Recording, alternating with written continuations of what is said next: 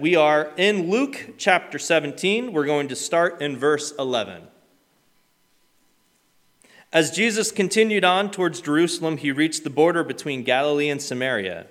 As he entered a village there, 10 men with leprosy stood at a distance, crying out, "Jesus, Master, have mercy on us." He looked at them and said, "Go, show yourselves to the priests." And as they went, they were cleansed of their leprosy. One of them, when he saw that he was healed, came back to Jesus, shouting, "Praise God!" And he fell on the ground at Jesus' feet, thanking him for what he had done. This man was a Samaritan. Jesus asked, "Didn't I heal 10 men? Where are the other 9? Has no one returned to give glory to God except for this foreigner?" And Jesus said to the man, "Stand up and go. Your faith has healed you." Let's pray together. Lord, again, we come and we thank you for your word. We thank you for your Son, who has come and has shown us the Father. Lord, he has shown us your love that you have for us. He has shown us the way we are to live, and he has shown us the power that is in your name. Lord, I ask that you would bless Pastor Doug as he comes and shares with us this morning. Lord, help us to be attentive to his words. Lord, prepare our hearts and our minds to hear from you this morning. Lord, please block out all distraction that we would have. Some of us come with troubled hearts this morning as we've been going through many different things this week, Lord, and I ask that you would bring peace. You would bring calm.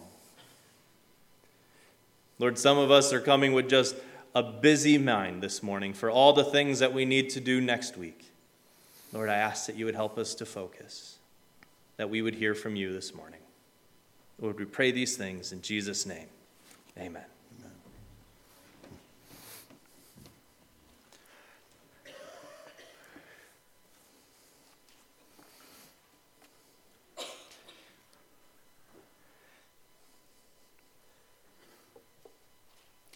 When you come to the book of Psalms, you'll find out that one of the great themes of the book of Psalms is thanksgiving and praise. In fact, I've jotted down just 5 of them, but there's a plethora of many, many more.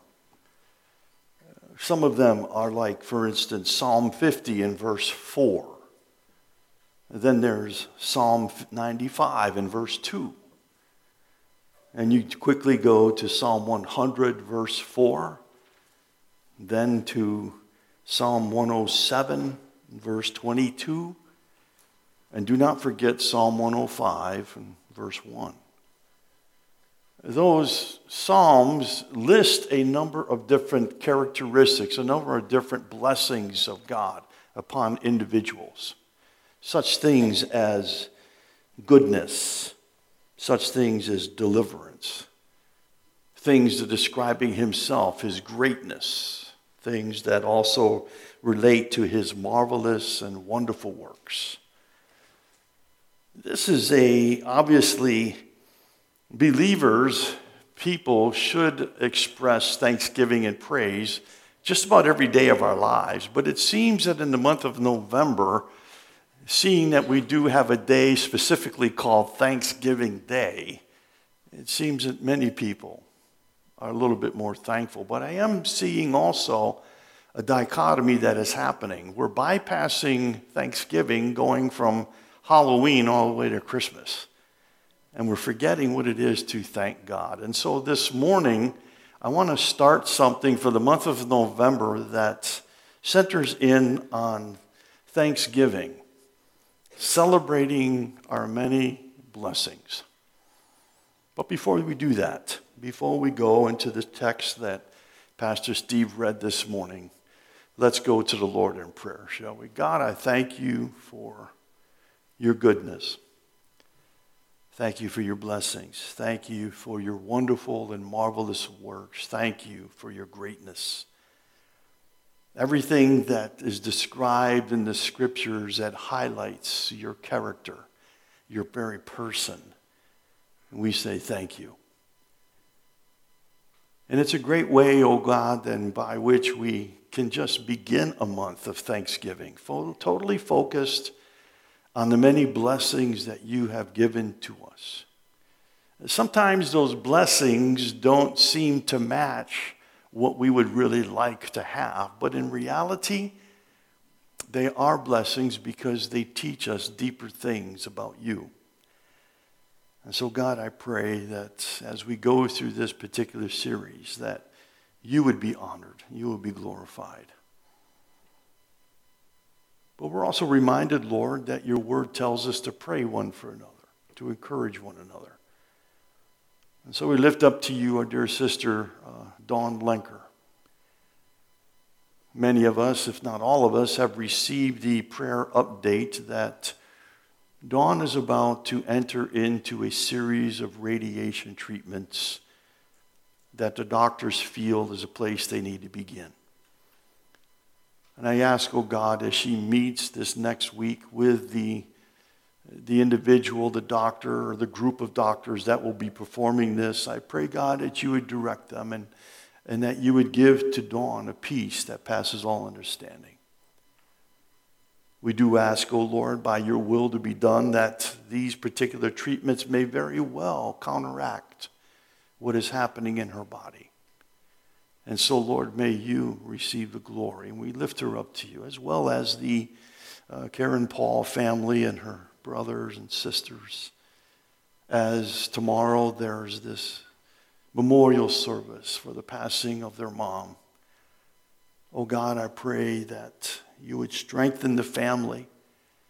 But also, Lord, I pray that you'd bring them comfort and let them know that Dolores Snyder is doing a whole lot better than we are right now. She's in your presence.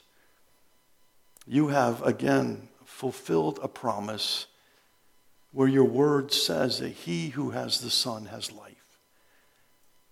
You have fulfilled a promise where you said, I go to prepare a place for you. And right now, Dolores is in that place. And I pray, oh God, for the comfort of your word to be a soothing balm upon the hearts and lives of those who are left behind. But I ask specifically for that service tomorrow, Lord, that your name would be honored, that every part of that service would only reflect how good you are and how Dolores believed that and how now she is experiencing that. And so, God, I ask for your hand, again, of direction and comfort for the family. And two, Lord, I've failed to recognize a couple of young ladies in our congregation who went through some pretty difficult times. A young lady with crutches that is sitting in the second pew has had surgery and now is going through therapy for her. And there's a dad in the third pew that reminded that his daughter had to have her appendix removed. And yet your goodness to that has strengthened them. They belong to a family called Shingaro. And I ask, Lord, your blessing upon them, direction to them, and help them, Lord, through their times of whether therapy or whether through just resting is needed for their recovery. I ask, Lord, that you would strengthen them and watch over them and keep them in your perfect peace. And then, Lord God, all that desired to be here today but could not because of colds or ear infections or other number of different things, I pray, God, that as they're praying for us, we pray for them and ask, oh God, for your hand, again, a blessing upon them and strengthening and encouraging of them. Teach us this morning, O Lord God, from your word. Allow us to see ourselves as one of these lepers and realize, O Lord God, but by your grace and through your mercy, we now can experience being made whole. And so to you, we dedicate this service for your honor and glory, and we thank you in your name. Amen. This morning, as we looked at, as Pastor Steve read, Luke chapter 17, verses 11 through 19, I want you to keep this in mind, that thankfulness leads us into the presence of God and is an appropriate response to what God has done in our lives. Remember that. That's a key element of this particular passage because it deals with the fact that when we come to understand this particular passage, first of all, we look at the context.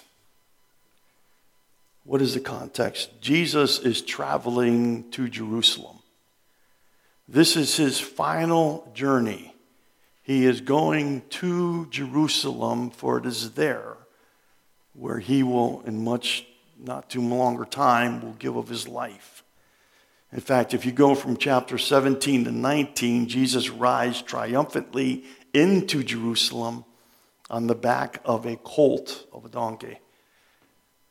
And so it is this final trip that he goes. And in fact, it's kind of interesting that this particular miracle and one more miracle that Jesus does to individuals are the last ones that are recorded in the scriptures of Luke. This one being the 10 lepers. The next one is dealing with a blind man as Jesus is on his way through Jericho to meet a little guy by the name of Zacchaeus. There is a blind man on the side of the road. Those are the last two independent miracles that Jesus does. Yes, thank you, ladies. A wee little man. We kind of appreciate that. Not only, by the way, did you do it, but I saw your grandfather do it too. He was doing that. And so Jesus is traveling to Jerusalem, but it's interesting, though, as he's going through a region that many thought he should not be going through. He's going through the border that is between Samaria and Galilee. Now, let me just try quickly to draw for you, if I can, on my hand, Israel. Down here is Judah. This is where Jerusalem is. This is the region known as Judah in the scriptures. Just north of that, alongside the Jordan River, is Samaria. And then north of that, next to the Sea of Galilee, is the region of Galilee. And Jesus is traveling between the border of Samaria and Galilee. He's not going directly to Jerusalem, which gives us the indication that he's leaving this realm of Galilee and heading toward his final destination. But he doesn't go straight through. He takes a turn. He heads west. Now that should give us some kind of encouragement to know that in Jesus' ministry, there were many times that he took detours in order to see someone who needed him.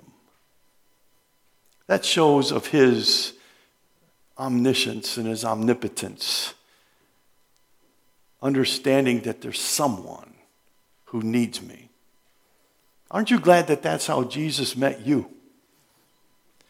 He came to you and revealed himself to you in order that, by grace through faith, you could trust in him. And so this is a beautiful illustration of how God relates to people. For we all like sheep have gone astray. We've turned everyone to our own way. But Jesus is willing to come and meet you where you are in order to give you what he has.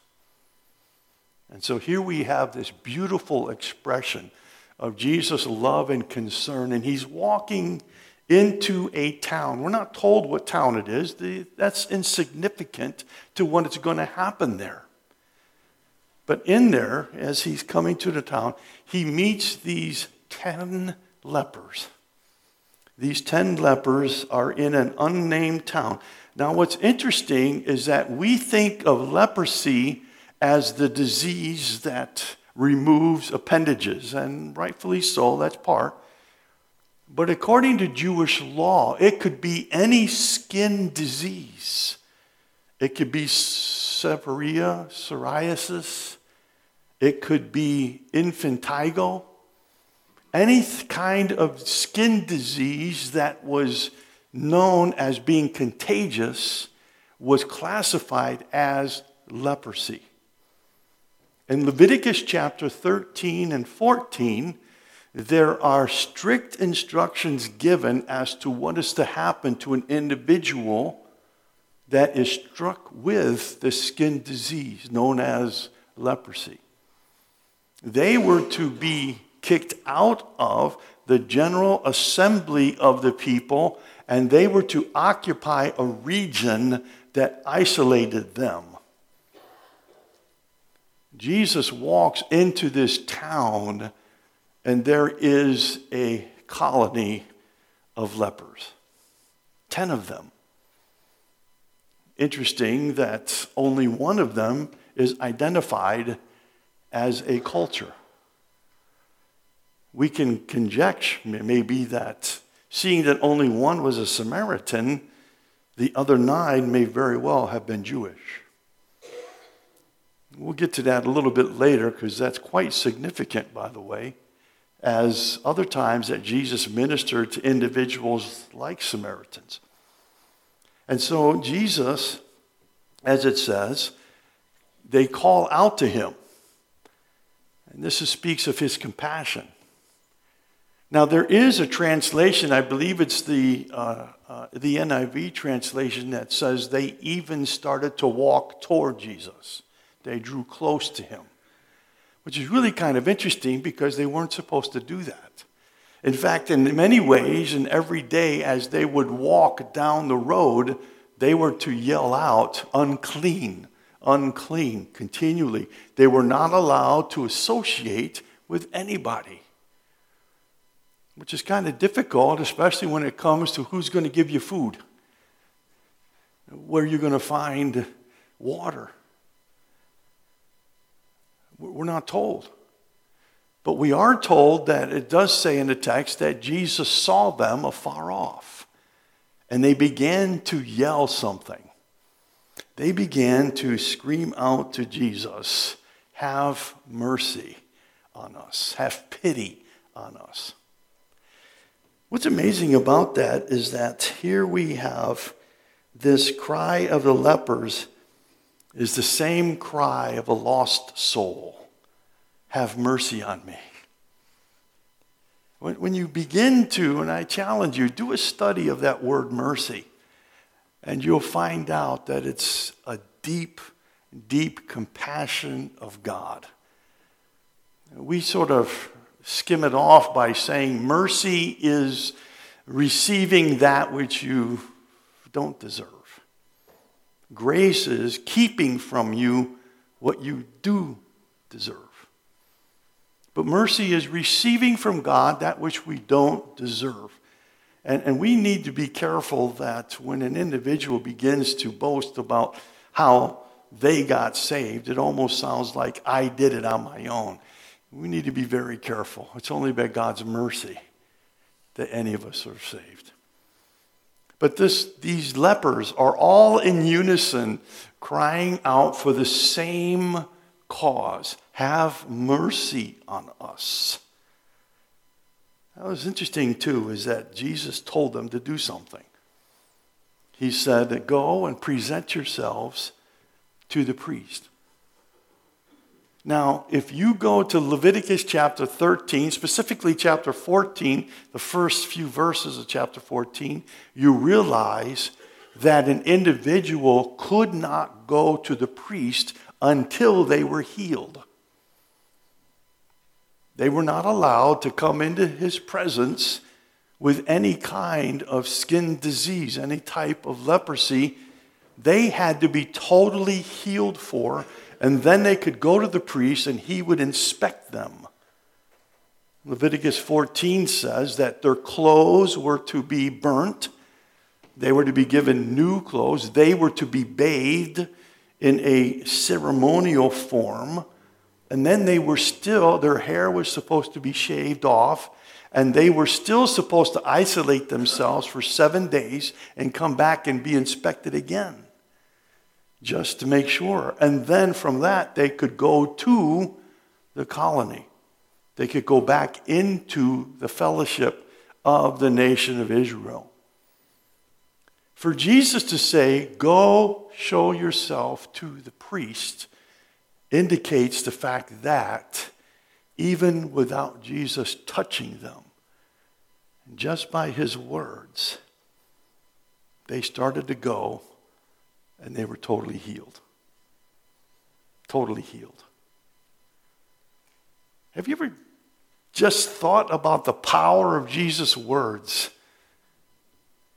The first instance we get is when the disciples are on the Sea of Galilee and Jesus is sleeping. And Jesus wakens as he's accosted by his disciples saying, don't you care? And Jesus gets up and he just says, peace, be still. And it says, and the winds and the waves obeyed him. Well, why wouldn't they? He's the creator. You might remember in John chapter 1 where it's referenced to the fact that by him all things were made, for without him was not anything made that was made. And you go to Genesis chapter 1, and it talks about the name of God there is Elohim, is a plural form, and they created everything. Everything hears his voice. And when this disease was spoken about, healing took place. Now, if you begin to think, they're on their way to the priest to be declared clean so that they could finally go home and be with their family. But only one stopped. There's no place in the scriptures where he even says that he got to the priest. He stopped. And he turned around because he was healed. And he went back to Jesus. Notice the wonder of the change. It was a totally complete change from what he had been experiencing to what now he realizes. He was healed. And you remember the words as Pastor Steve read them, that he came and he just fell at the feet of Jesus and worshiped and adored him because of what Jesus Christ did for him. It's there that Luke says, oh, by the way, this guy's a Samaritan. Now, remember the region. You got Judah, Samaria, Galilee. A purebred Jewish rabbi would never go through Samaria. Remember John chapter 4? Jesus says to his disciples, I have needs to go through Samaria. And they said, what? Do you know who these people are? Samaritans are, if you will, a crossbreed of Jewish and Gentile. They are not appreciated by the Jews. And quite frankly, it's vice versa. The Jews are not appreciated by the Samaritans. But it is in John chapter 4 where we get the first indication of Jesus ministering to those whom the world thinks are unworthy. One woman at the well. And you know the story that she goes into the city and says, I found him. I found the one whom the prophets have told us about, the Messiah, our Savior. Come hear him. And it says the whole town came out and his disciples are there and Jesus says, behold, the fields are white unto harvest. He was talking about that whole town coming out.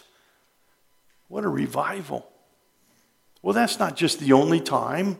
There were other times that Jesus ministered to individuals who were looked at as being unworthy. Zacchaeus, unworthy, because he was a traitor. He was a Jew that worked for the Romans.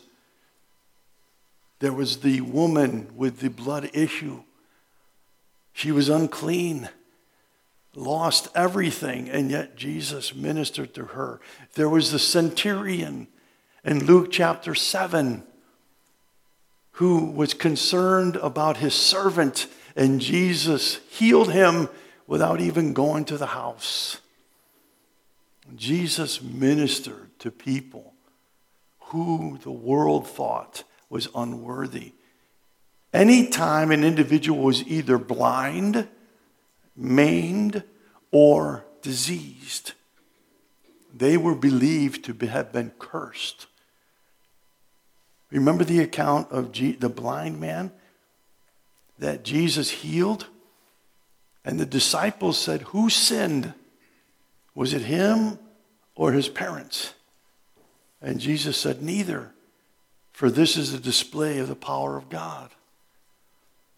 And so this Samaritan, the one whom should have been last in line of thanksgiving to God, was the only one who came.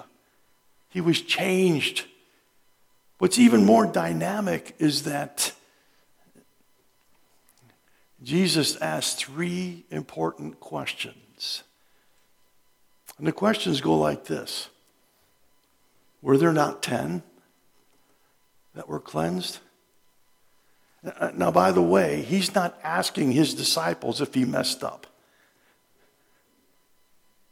He's asking the disciples because they asked the question before. If you go to chapter 17, in the opening part of that, you'll find out that the disciples say to Jesus, give us more faith. Increase our faith. We don't know exactly what they were looking for, but then Jesus took the time to teach them about a servant and a master. And how the servant, all that he does is because it's based upon his position. Whether he gets notice from his boss or not, that's insignificant.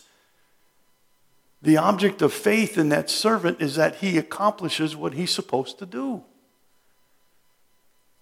And now Jesus asked his disciples, were there not 10?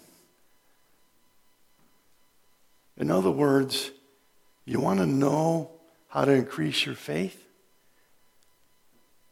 Let's look at this individual. Then he says, where are the 9? Where are the 9? What happened to them? Where did they? Well, they were healed, but they went home. For them, Jesus was nothing more than a miracle worker to give them what they want. Jesus said, where's the 9? Now, if we can take, for instance, that these 9 were from the Jewish faith, you would think that they would have been the first to come back to thank Jesus. But this isn't the first time, is it? There was this constant conflict that the Jewish people wanted Jesus to do what they thought he should do. And Jesus constantly reminded them, I've come to do the will of my Father who sent me. I've come to seek and to save that which is lost. I've come to give sight to the blind, hearing to the deaf, power to walk to the lame. That's just not in reference to his miracles. That literally is in reference to new life that they have not yet experienced. So these 9, as Jesus is saying, where's the 9? In other words, what good is your religion if it's absent of Jesus' presence? What does it cause us? What would cause us to really be thankful even before we sit down on the 24th of this month? What good is it? What good is a life of thanksgiving if Jesus isn't in the center of it?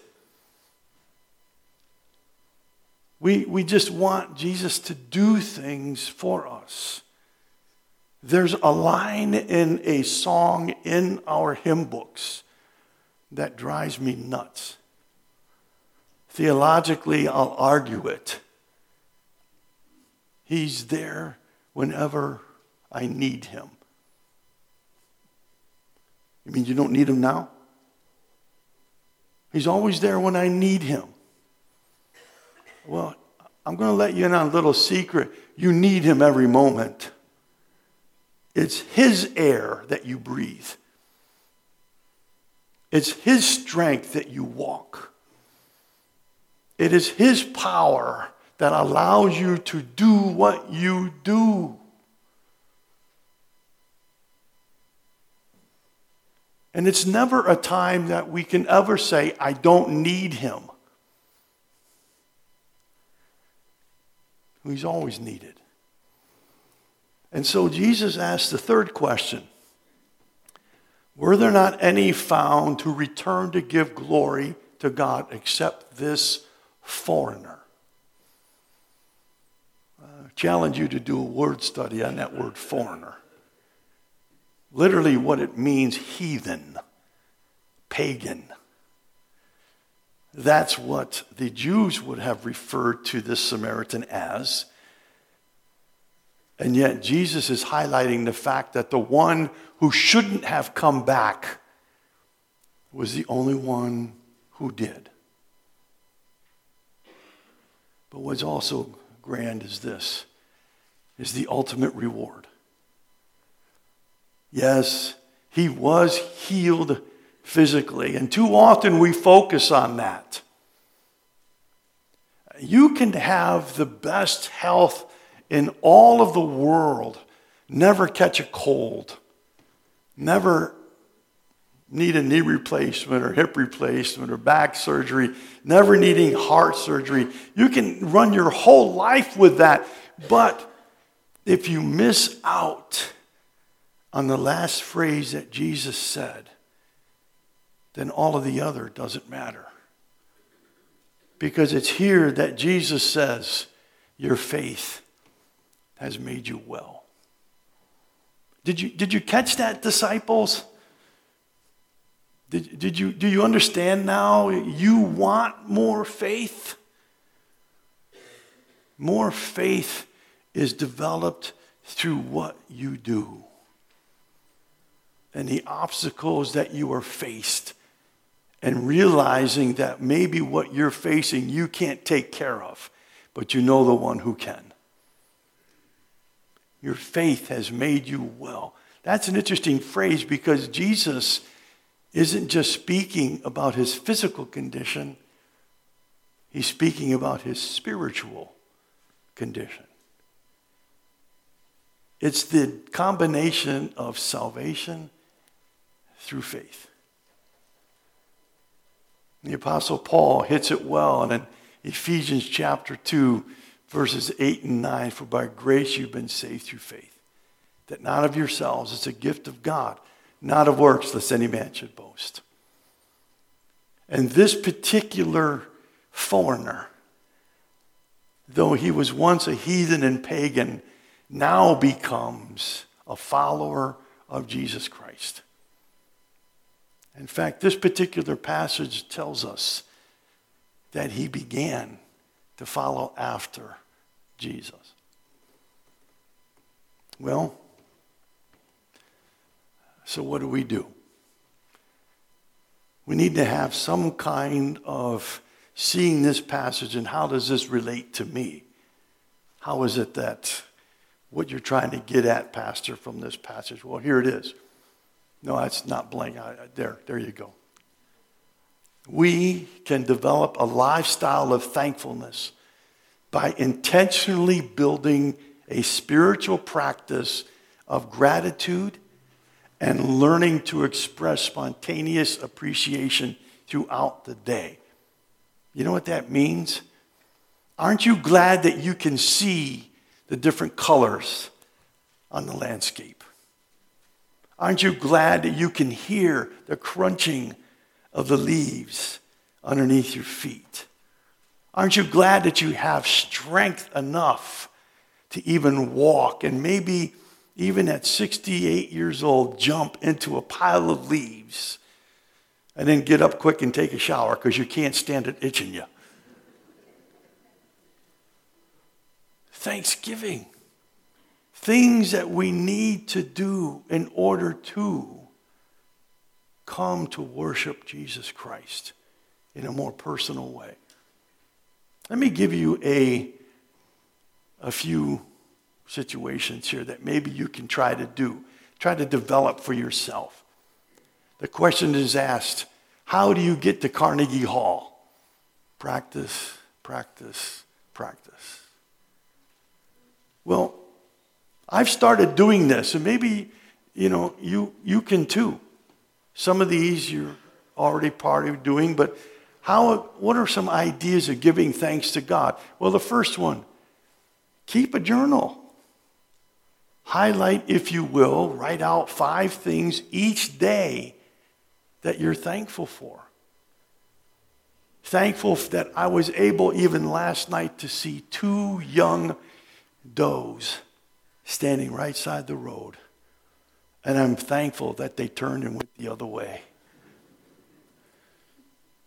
I'm thankful that the tree that we have in our front yard now possesses 3 different colors: green, deep red, and now purple. All in one tree.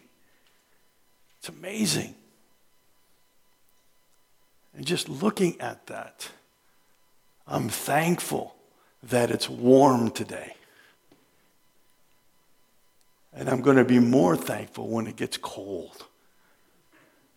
When it's cold and dry, my hips work better. They like that.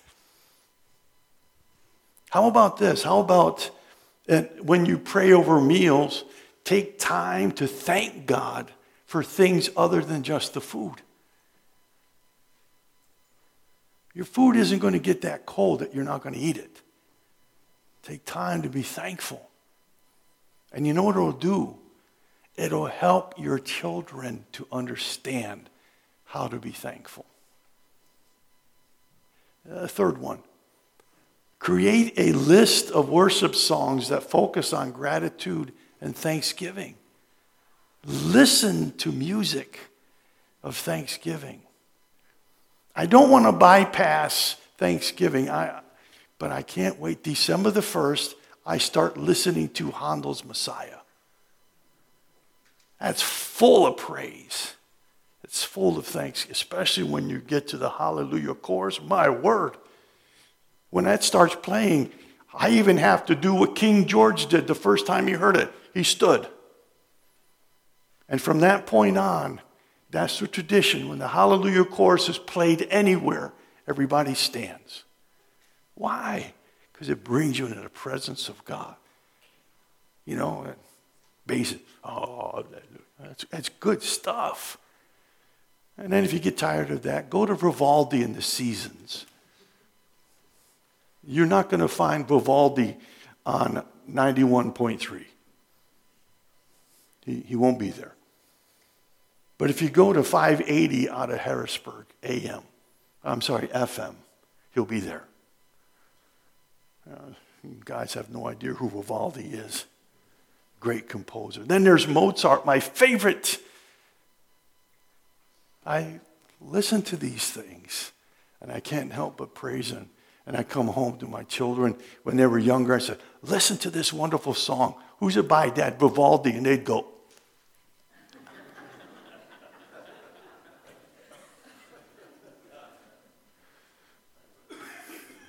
And they play other music that I go. But you create for yourselves this attitude and then take time to see the beauty of God. I am so glad that God sees the greatest beauty in people. That's who he came to save. And that's who we should be looking to minister to. All the surroundings are wonderful and they help us, but it's people. The song that Steve Green sang many years ago, people need the Lord. Yes, they do. Yes, they do. But they need to see that lived out in us.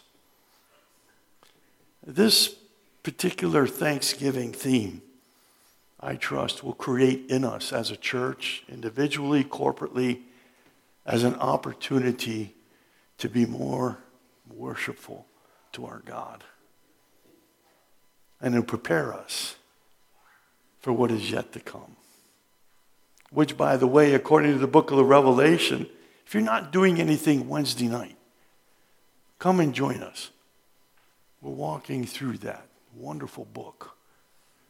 Professor Harold Paul is leading us in the wisdom of the text.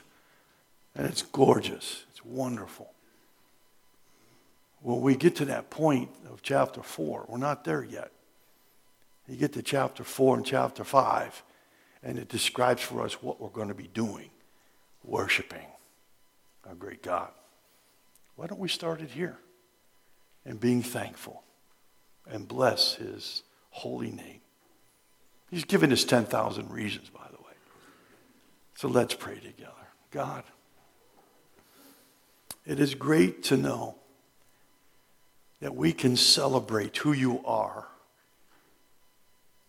It's great to know that the way of that has been paved by the finished work of Christ our Savior.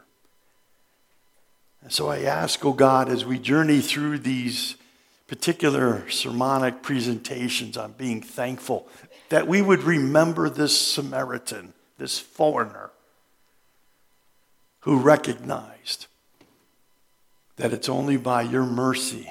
That's what he cried out for. That's what he received.